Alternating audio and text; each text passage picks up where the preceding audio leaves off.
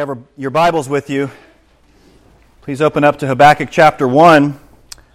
And the text that Eric just read for you, thank you, Eric, was from the book of Habakkuk, specifically verses 12 through chapter 2, verse 1.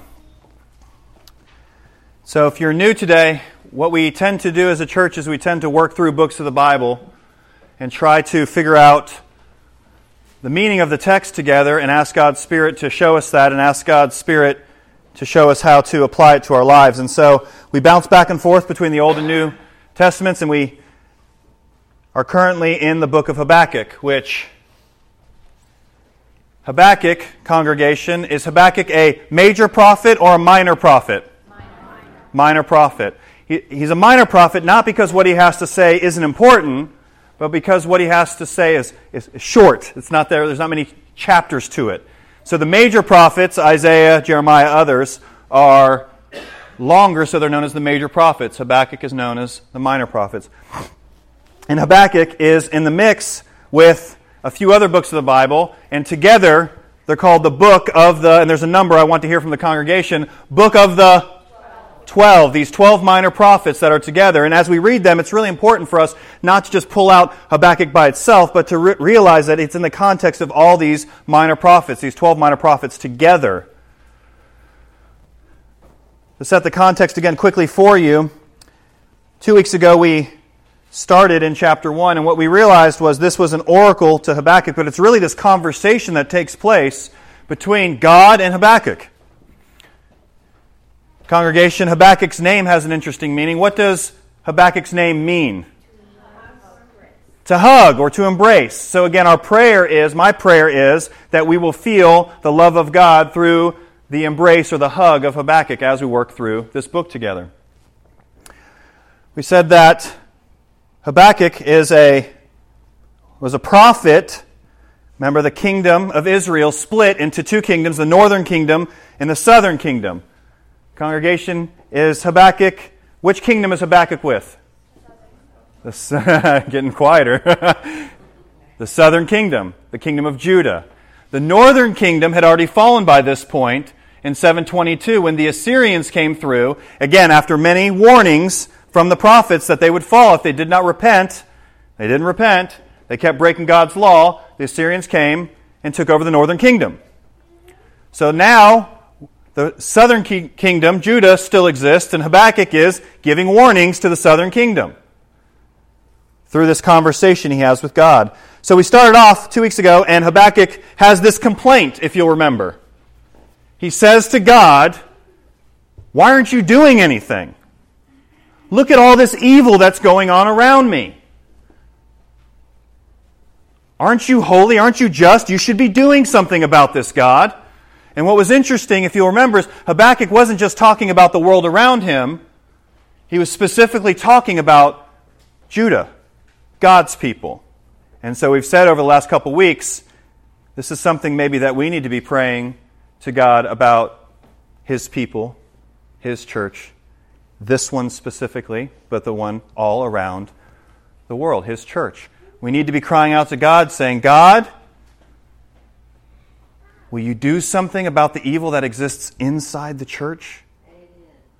Amen. Because it's everywhere, and it's confusing.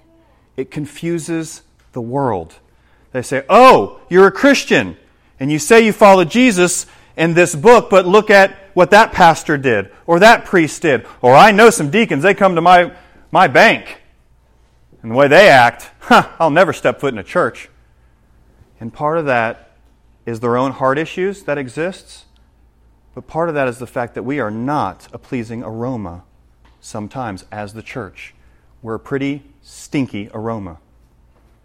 That's right, encouragement. You're a stinky aroma sometimes. I am at times, and we need to continually cry out to God, "Will you do something about this?" And I don't always mean, will you do something about them and the evil in their lives? Will you do something about the evil in my life, in my heart? And the great thing is, overall, He has done something about it. He sent Jesus to come and live that perfect life, born of a virgin, and live that perfect life, the life we should have lived. And as Jesus lives that perfect life that we should have lived, he then, wrongly, is crucified on the cross, the death we should have died. And God pours out his wrath on Jesus instead of pouring it out on us. And so he says, I've taken that sin away, and I've given you, if you trust in Jesus, I've given you a new heart. You have this new heart now, and so you're able to, by the power of the Holy Spirit mixed with his word, to not have this evil around. We can continually look more and more like Jesus. Does it mean we're going to be perfect? No, not in this life. But we should be heading that direction. We should be heading that direction. And we have the power, again, by the Spirit and the Word, to defeat Satan, to defeat sin. We can put sin to death, as we're commanded to do. Because if we don't put sin to death, it will put us to death, as one theologian says. So, as Habakkuk cries out, and again, this is us, this is who we are, cries out, God, how long will we cry out to you and you don't do anything? That was the first Sunday. The second Sunday, we got to see God's response to Habakkuk. And as Habakkuk seemed to be crying out to God, the Lord intervenes and he says, hey, look! To get our attention. Look! To get Habakkuk's attention. Look among the nations and see, wonder and be astounded, for I am doing a work in your days that you would not believe even if you were told. And we saw how that ultimately is fulfilled in Jesus, the work that he's doing there. That's a great work. But those who reject it now, those who rejected him then, they have calamity coming. You, if you've rejected that, in essence, hell's coming. You don't want that. You want the gift. Gifts aren't gifts great? How many people in here, show hands real quick, please. How many people like gifts? Okay, if you didn't raise your hand, I know you're lying, because I know everybody likes gifts. Gifts are great. Gifts are great. Heaven is a gift. A relationship with God is a gift that we can have. We don't have to earn it. We don't have to work for it. How many of you, with your salary or work that you've ever had, how many of you would rather have worked every day to get the money that you've made, or it would just be given to you? How many of you would prefer to work every day and then receive the money? That's what you were like, yeah, I want to work every day. You'd rather do that than somebody just come up and say, you know what, I love you. Here's the same amount of money just as a gift. How many would you rather have that? Okay, kind of split. All right, we got some jobs for you to do around the church. For those of you who want to work, we've got a lot of things. Nursery, we got some different things for you. The point is, with salvation, even if you try to work for it, you can't get it. In fact, if you try to work for it, it ruins it. You can't have it. It's the one thing that can only be received by grace. Because it's Jesus' righteousness that's given to you through faith. Your righteousness could never do it. And your works, if you're new here, you may have not heard this before, all the works you've done before Jesus are just filthy rags, and they don't mean anything in the sight of God. You need Christ, you need the Holy Spirit, so you can receive the righteousness of Christ. So the Lord answers Habakkuk. He says, I'm doing a great thing. And then he says, which I don't think Habakkuk was expecting, I'm raising up this nation, these Babylonians. Look around and see what I'm doing. I'm raising them up, and they're coming for you. And they're going to take over. They're going to kill, and they're going to capture and lead you away. And as we talked about, that's equivalent to us crying out, as we should be as a church, saying, God, please remove the evil in my heart, and please remove any evil in this church. We want to be holy. We want to be set apart. And God says, oh, I'm doing something. Don't worry. I've got ISIS coming down the street. We would all go, whoa. And that's what we're about to see today. So we saw Habakkuk's complaint. We saw God's response last week. And then today we're going to see Habakkuk respond again. Starting in verse 12. Chapter 1, verse 12. Here's Habakkuk's second complaint to God after he just heard ISIS is coming, or Babylonians are coming.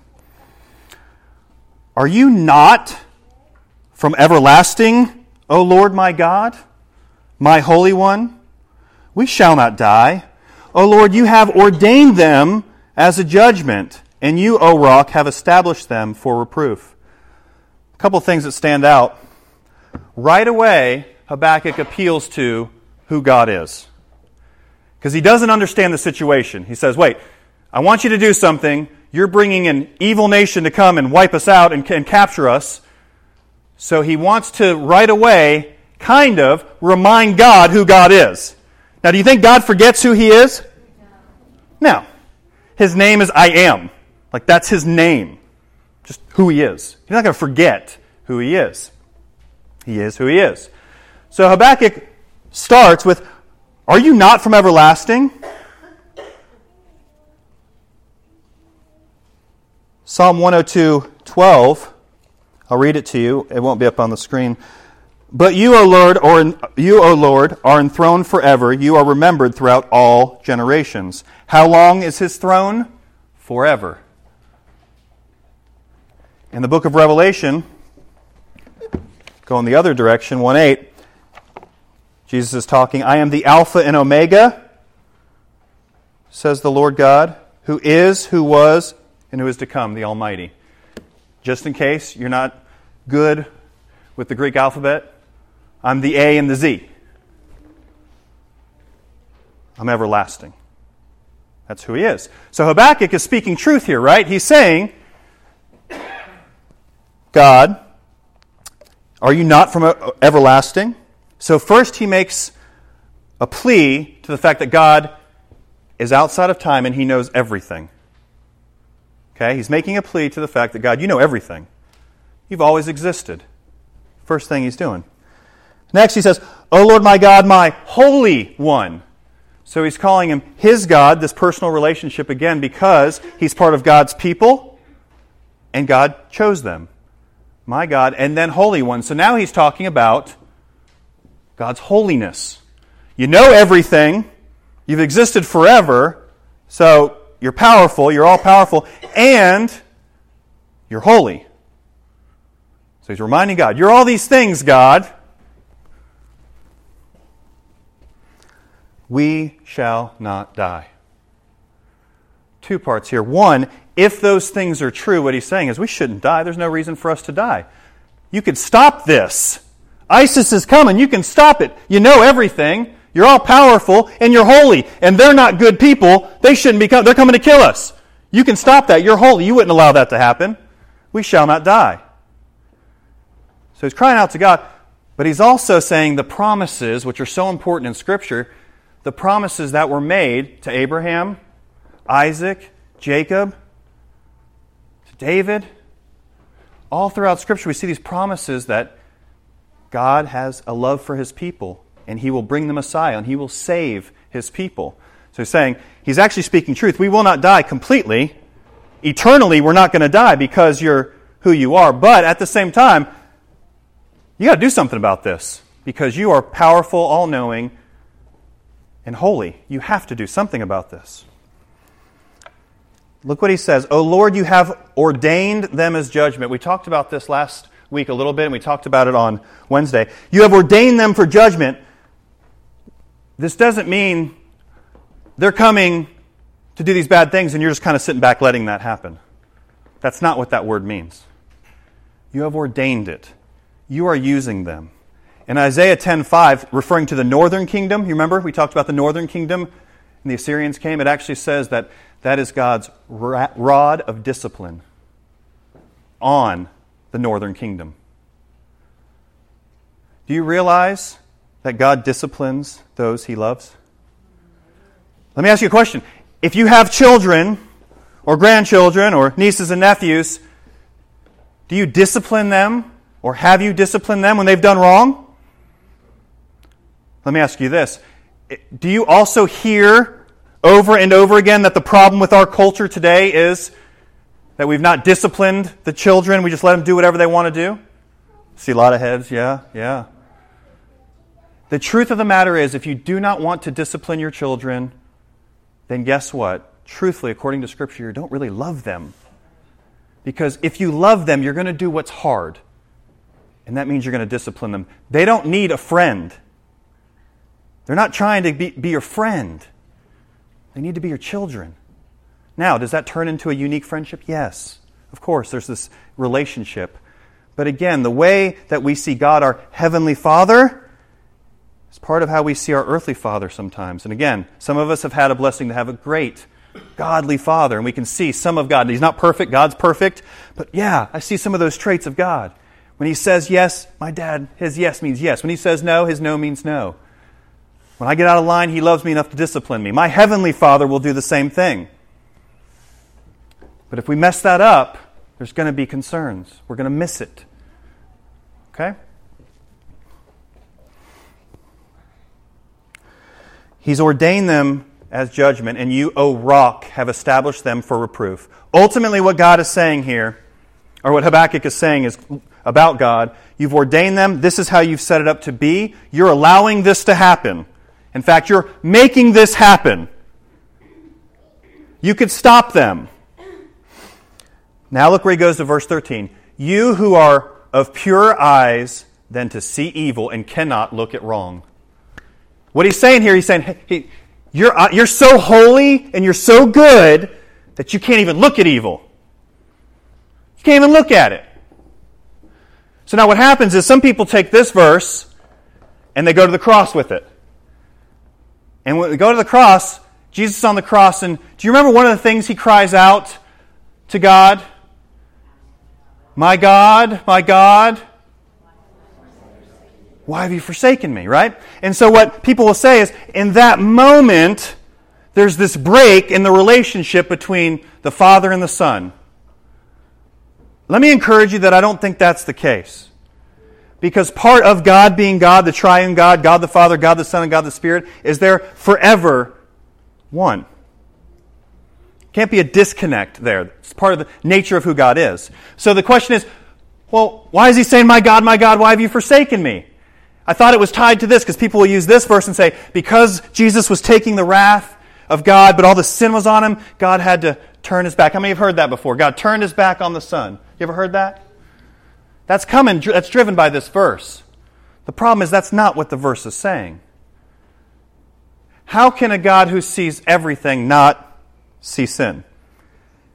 He's interacting throughout Scripture with people who are in sin. What does He do with Noah? Think about it for a second. Noah, right? He talks to Noah. He says, I'm seeing all this sin in the world, so I'm going to wipe it out. So He sees the evil. He sees the sin. And guess what? He sees it all the way into our hearts and into your heart.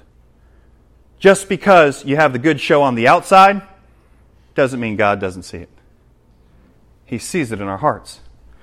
So what's interesting is that's not what this verse is saying. What He's saying is, you who are of pure eyes than to see evil and cannot look at wrong, why do you idly look at traitors and remain silent when the wicked swallows up?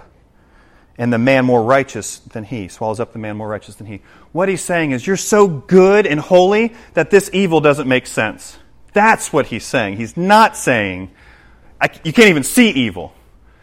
Guess what, friends? If He couldn't even see evil, then He couldn't see any of us. Especially before we were believers. Now that we're in Christ, certainly He sees the righteousness of Christ over us.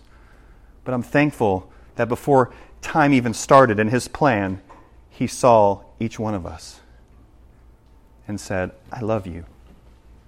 I'm sending my Son for you, to pursue you. So what He's saying is, I don't get it, God. I don't see how you're so holy, you're so good, you know everything, you're everlasting, how this evil can take place. I don't get it. I didn't get it before when I talked to you the first time. Now you're saying you're doing something else. That's even worse. Before you were letting evil happen. Now you're going to use a nation who's more evil than we are to come and judge us. I don't get that, God. Relax and be okay with the fact that you're never going to understand everything about God. He tells us that in His Word, and we should really believe Him. That His ways are not our ways. His thoughts are not our thoughts. But don't we have this temptation to constantly want to know why? Explain it to me. I need to know why. Sometimes in His grace He lets us know. Sometimes He lets us know while things are happening. Sometimes He lets us know after the fact, and we look back and go, oh, that's what you were doing. And then other times, we never know in this life. And we need to learn to be okay with that. We need to learn to be okay with that. Verse 14, you make mankind like the fish of the sea, like crawling things that have no ruler. He brings all of them up with a hook, verse 15. He drags them out with his net. He gathers them in his dragnet, so he rejoices and is glad. He's talking about the Babylonians and what they're coming to do. I really was hoping that Roy would be here this week. For those of you who know that I bring Roy up on the stage some, I was thinking about getting a hook and a net and was going to try to show you what that could look like. Any other volunteers for that, possibly? Mr. George might be willing. No, but I think especially living where we are, I think we can start to see some of this. You make mankind like the fish of the sea, like crawling things that have no ruler. You've made us just be out there, and there's no order. There's no protection. We're just out there, and the fishermen, the Babylonians who are coming, or ISIS are coming, they can just come do whatever they want. They can just take us away. God, help me understand this. He brings all of them up with a hook and drags them out with his net. You ever seen fish caught in a net? They look like they're in control in that scenario. They're scared. Going crazy, right? They don't know what's going on. He's saying that's what you're making. You're making mankind. You're making your people like these fish. I don't understand it, God. This is also interesting because the Babylonians actually did this stuff. When they would go in and they would capture places, they would literally put people in nets and drag them. Or they would take hooks and go through their mouth or maybe even their nose and lead them away. So he's talking about this, and it's scary. Now look at this, end of 15. He gathers them in his dragnet, and he rejoices and is glad. They're so excited because just like when you go fishing, you're out there on the cast net, whatever, you get fish. Hey, this is a good time, good day. Look at all this fish, right? They're doing the same thing. Look at all these people we've destroyed. Look at this nation we've got. Yes, we have them. Look at the response. Verse 16. Therefore he sacrifices to his net and makes offerings to his dragnet. What they do is they have these nets and their weapons, the Babylonians, their weapons are so great and powerful that as they take over nation after nation, they don't rejoice to God. They rejoice in their nets and the things that they've made. Here's the application for us. Anything that gives us what we want, makes us joyful, gives me the things I want, we have a tendency to worship that. Money, perhaps your job, a person, where we may worship somebody else because we get what we want from them instead of the one who's given us all things, God. We need to be careful that we don't do the same thing.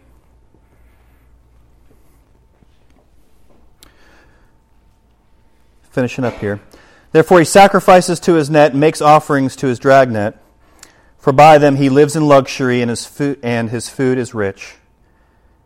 So Habakkuk then says, verse 17, is he then to keep on emptying his net and mercilessly killing nations forever? Are you just going to let this happen over and over, God? You know what he's saying to God right now? If you do this, you're wrong. If you let this child who's sick die, God, I think you're wrong. If you let my child who's sick die, God, I think you might be wrong. There's different things that we're tempted all the time in our lives to question God and say, I don't see it that way. And whether we'd like to admit it or not, sometimes deep in our hearts we're thinking, I wouldn't do it that way. And you're doing it that way. And I've got problems with that. The encouragement is, you're no different than Habakkuk. The encouragement is we all struggle with this. But it's not where we can stay. We can't stay there. We need to trust in God. So here's what Habakkuk says. I don't quite get what you're doing. I don't agree with it. You're supposed to be from everlasting. You know everything. You're all powerful. You're holy. Your eyes can't even see sin. This evil nation's coming to do this damage. They're worse than we are. Are you going to keep letting this happen? They don't even worship you, they worship their stuff. So here's how he ends, our last verse. I will take my stand at my watchpost and station myself on the tower. Okay, imagine a fortified city back in the day, a wall going all around the city with these different towers. And look out and see what he will say to me. He's talking about God. I'm going to wait, and what I will answer concerning my complaint.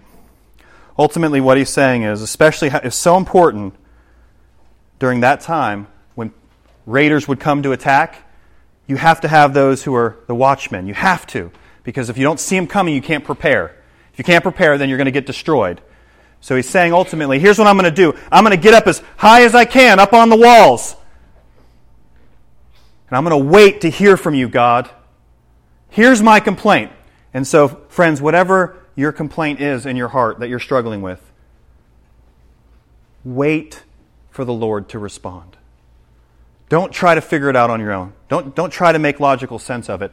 Ask for him to reveal it to you. He may or may not. But at least Habakkuk is looking the right direction. He's saying, God, I want to hear from you concerning this. Part of that in our context means you're going into his word and you're looking. It means prayer. It means waiting. My encouragement is get up in the watchtower and wait for the Lord to reveal things to you. Last thing I want to say. If you realize what Jamie read in Psalm 130, verses 5 and 6, ties into that. I will wait for the Lord, my soul waits, and in his word I hope. My soul waits for the Lord more than a watchman for the morning, more than a watchman for the morning. That's what's being said here. So the encouragement is, wait for the Lord, watch for his response, hope in his word. Don't question, though, his goodness, his power, or his holiness. That's not the right thing to question. You notice what is said here? They use these nets to come and just take people away, destroy them. People are like fish. Let me encourage you with something real quick, how Jesus spins that on its head. Last thing I'm going to say, Matthew. Matthew chapter 4. Listen to what Jesus does. While walking by the Sea of Galilee, he saw two brothers, Simon, who is called Peter, and Andrew his brother, casting a net into the sea, for they were fishermen. And he said to them, follow me, and I'll make you fishers of men. It's interesting that Jesus turns this whole thing on its head. It's a terrible picture that we see in Habakkuk, that they're coming and just dragging people away. But Jesus uses the same idea of these nets in a positive way, of come and let's fish for men. Let's net them with the gospel. Let's throw those nets. Don't throw the net like I would where it's a banana peel. Don't do that. Throw it so it spreads out in a beautiful way. Cast the gospel far and see when it's brought in what God will do, and see the people that will be saved, brought from condemnation to salvation, whereas Israel's being brought from their salvation to condemnation. Judah in particular, who we're talking about. Respond that way. Let's pray together.